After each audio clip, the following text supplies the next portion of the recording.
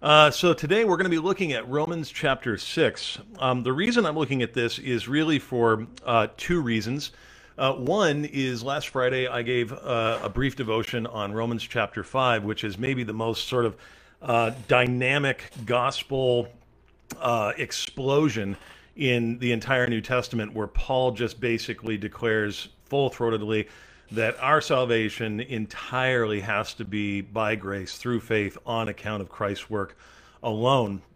And it's so explosive that that leads then into a discussion that we're going to talk about today in Romans 6, which is the question that really so often comes when the gospel is explained in all of its glory. And that is, so are you saying then, since it's all grace, are we to continue in sin that grace may abound? That's really the big idea that Paul is going to deal with, because this objection surely had been brought up to him as he proclaimed the gospel for all of the grace that it had. The second reason I'm going over it is because it just happens to be it happens to be the epistle text for this weekend's upcoming service on Sunday, and we've been looking at the various texts from the lectionary, whether it be the epistle, the Old Testament, or the Psalm reading. And so it fit well, considering I just went over Romans 5 last week, to go over Romans 6. So all that said, no more yapping, let's get to it. Paul begins Romans 6, verse 1. What shall we say then? Are we to continue in sin that grace may abound? By no means. Another way of saying it is heaven forbid, God forbid. How can we who died to sin still live in it? Do you not know that all of us who have been baptized into Christ Jesus were baptized into his death? Were we buried therefore with him by baptism into death, in order that just as Christ was raised from the dead by the glory of the Father, we too might walk in newness of life? And I should say, it wasn't were we, it wasn't a question, it was we were. We were buried therefore with him by baptism into death. So Paul's first answer to the question about whether we should just, go on and live in sin, that old saw, God likes forgiving, I like sinning, it's a great relationship, blah, blah, blah, is just not going to work. And here's why. The first part of Paul's argument for why we should not pursue sin, why we shouldn't look to sin, is because that's no longer our identity. When we were baptized into the name of the Father, Son, and the Holy Spirit, Paul says very clearly here, something happened in that baptism. We died to sin. Just as Christ was crucified on the cross, in our baptism we have been crucified with Christ, and it is no longer we who live, but Christ who lives in us. We have a new identity. We have been risen to new life. And notice, it happens in the waters of baptism. This isn't symbolic language Paul is using here. Paul is saying emphatically, something very important happened to you in the waters of baptism. God killed you, and he made you alive. You are now a new creation. So if you're a new creation, risen in Christ, then simply pursuing sin because, well, you're a free person now, is really a terrible, terrible use of freedom. It doesn't match up with who you are, who God has declared you to be in baptism. Now, I want to be very careful here, because as Romans 7 will go on to show, when we talk like this, and when Paul talks like this, he is not denying the reality of ongoing sin in the believer's life. In fact, Romans 7 will be very clear that really sin is an ongoing struggle for us the rest of our lives. That from now on, as Christians, we are these two men, or two people. We have this old nature that is always tempted to sin and wants to give into sin, and we have this new nature that desires the things of the Spirit, and they are in constant conflict, as Galatians chapter 5 points out to us, as well as Romans chapter 7. Paul goes on, verse 5, for if we have been united with him in a death like his, we shall certainly be united with him in a resurrection like his. Notice the future tense language there. On the one hand, we have been united with him, and we shall certainly be united with him in his resurrection. So here's the another part of Paul's argument. We are living in what theologians often refer to as the already and the not yet of the Christian life. Already, we have been declared to be dead in trespasses and sins and crucified with Christ. Our old nature is gone, dead, no longer has mastery over us. And yet, there's this, because of our ongoing sin and this ongoing struggle, even though we have been declared positionally that way by God from the seat of heaven, in this life we are still awaiting the reality of the resurrection that will be ours. We've entered into it already in our baptism, but we still have not gotten to it fully. We have not apprehended it fully as we will when we finally arrive in the courts of heaven. He goes on, verse 6, we know that our old self was crucified with him in order that the body of sin might be brought to nothing, so that we would no longer be enslaved to sin, in bondage to sin. For one who has died has been set free from sin. Now, if we have died with Christ, we believe we will also live with him.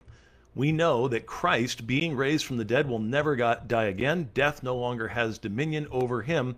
For the death he died to sin once for all, but the life he lives to God. So you also must consider yourselves dead to sin and alive to God in Christ Jesus. Very important. Again, Paul is not denying the reality of ongoing struggle with sin. It's a daily battle for the believer. This is why Jesus says we are called to pick up our cross daily. We're called to repent daily, because every day we are beset by ongoing sins and struggles and habits and you name it. So so relating back to the first point, Paul says, in your baptism, you are given a new identity. You are now a new creation. Your old self was crucified, and you've been given a new self declared to be 100% righteous. So it relates very well with what he says in verse 11 here. Consider yourselves dead to sin and alive to God in Christ Jesus. In other words, there's a reckoning, a way of thinking that Paul is emphasizing to his Roma audience. It's true that Jesus is in fact reigning over all, and he will never die again. He died the death to sin once for all, and the life he lives to God. That's a fact. For us, we have to still, because we're in this already and not yet, we have to constantly remind ourselves of who God actually says we are, or consider ourselves, reckon ourselves dead to sin and alive to God in Christ Jesus. So you see the battle, the tension that Paul is presenting for us that he'll explain much further in Romans chapter 7. There's this battle in which we have to constantly consider ourselves dead to sin, to remind ourselves of what we were given in our baptism. Luther would often say that every time we wash our face or wash our hands, we should be reminding ourselves of what we've been given in our baptism, that we are in fact a new creation declared to be completely righteous in the sight of God, totally separate from our works on account of Christ alone. So Paul then continues, let not sin therefore reign in your mortal body. In other words, don't let sin be king sin, to make you obey its passions. Do not present your members as instruments for unrighteousness, but present yourselves to God as those who have been brought from death to life, and your members to God as instruments for righteousness. I love the imagery of instruments here, and maybe you could even translate the word instruments weapons. Here's one of the reasons I love the imagery. What Paul calls us to do is just to sort of present ourselves as one kind of weapon or instrument or the other.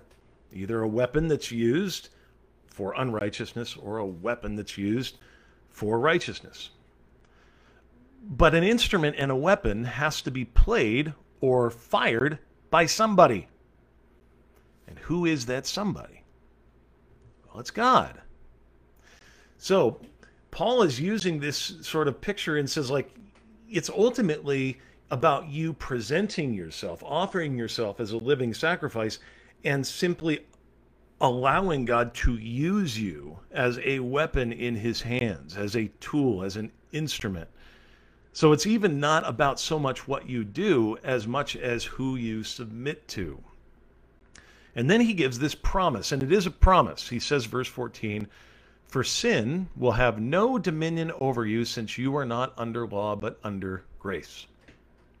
Now, I think the way that we often read that is we hear it this way: sin isn't your master because you are not under law, but under grace. And there's this sort of threat to it. There's a sort of, if you are sinning, well, then clearly, then you have not received grace.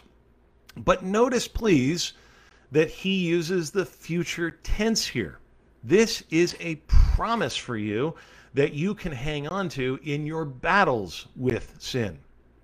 The truth for you, Christian, is that sin one day will have no dominion over you. And even now, according to our standing through faith in Christ, it does not have dominion over you. It is not your master, even if you feel like it is sometimes. Even if you continually struggle with the same old things that you wish you could get past, it is not your master.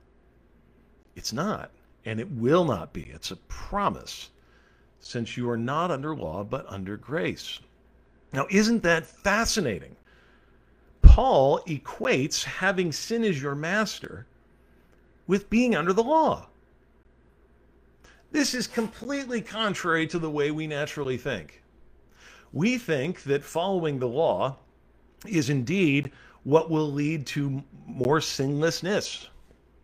But as Paul points out throughout the whole book of Romans and in his other writings, in fact, the power that sin gets is from the law. Why? Because the law inflames our flesh. The law entices us to disobey, and it causes us to transgress even further. So the contrast here is fascinating because Paul basically says, since he promises sin will have no dominion over you, he basically is alluding to the fact that one day we will not need law anymore at all. We won't need it. There will not be any threat anymore because we will not be under sin's dominion. We will be under grace forever and ever. It's a fascinating thing, and it goes contrary to the way that we naturally think about the world. The law is not what's going to lead to life. Is that the law's fault? No. As a matter of fact, Paul will go on in Romans 7 to make the case like, no, the law is great. The law is good. It's holy and just. What's the problem then? Me. I'm the problem. I hear the law, and instead of hearing good will and God's will for my life, I hear something that makes me want to rebel, and that is the sinful man, the sinful nature that needs to be constantly put to death. So Paul goes on. What then? Are we to sin because we are not under law, but under grace? I mean, since we're no longer subject to the law, we're no longer slaves to the law, we're free in Christ. Hey, it's the same type of question. Should we go on sinning? Again, Paul says, by no means, or heaven forbid. Do you not know that if you present yourselves to anyone as obedient slaves, you are slaves of the one whom you obey, either of sin, which leads to death, or of obedience, which leads to righteousness? But thanks be to God that you who were once slaves of sin have become obedient from the heart to the standard of teaching to which you were committed, and having been set free from sin, have become slaves of righteousness. Again, do you see the contrast Paul is making here? Paul is saying, this is who God has declared you to be. You are no longer under sin's dominion. Sin is no longer your master. Jesus Christ is your master. Now, Paul realizes that using this kind of terminology is maybe it's a little rough, and so he says here, verse 19, I'm speaking in human terms because of your natural limitations. For just as you once presented your members, again, there's that word presenting. You're just presenting yourself to your members as slaves to impurity and to lawlessness, leading to more lawlessness. So now present your members as slaves to righteousness, leading to sanctification, to set apartness, to holiness, to being set aside for God's special purposes. This whole argument here, it occurs to me when he begins saying, when you were a slave to sin, it led to death. I think it's important to point out that, yes, it leads to our own death. The reality of sin is that it leads to our own demise.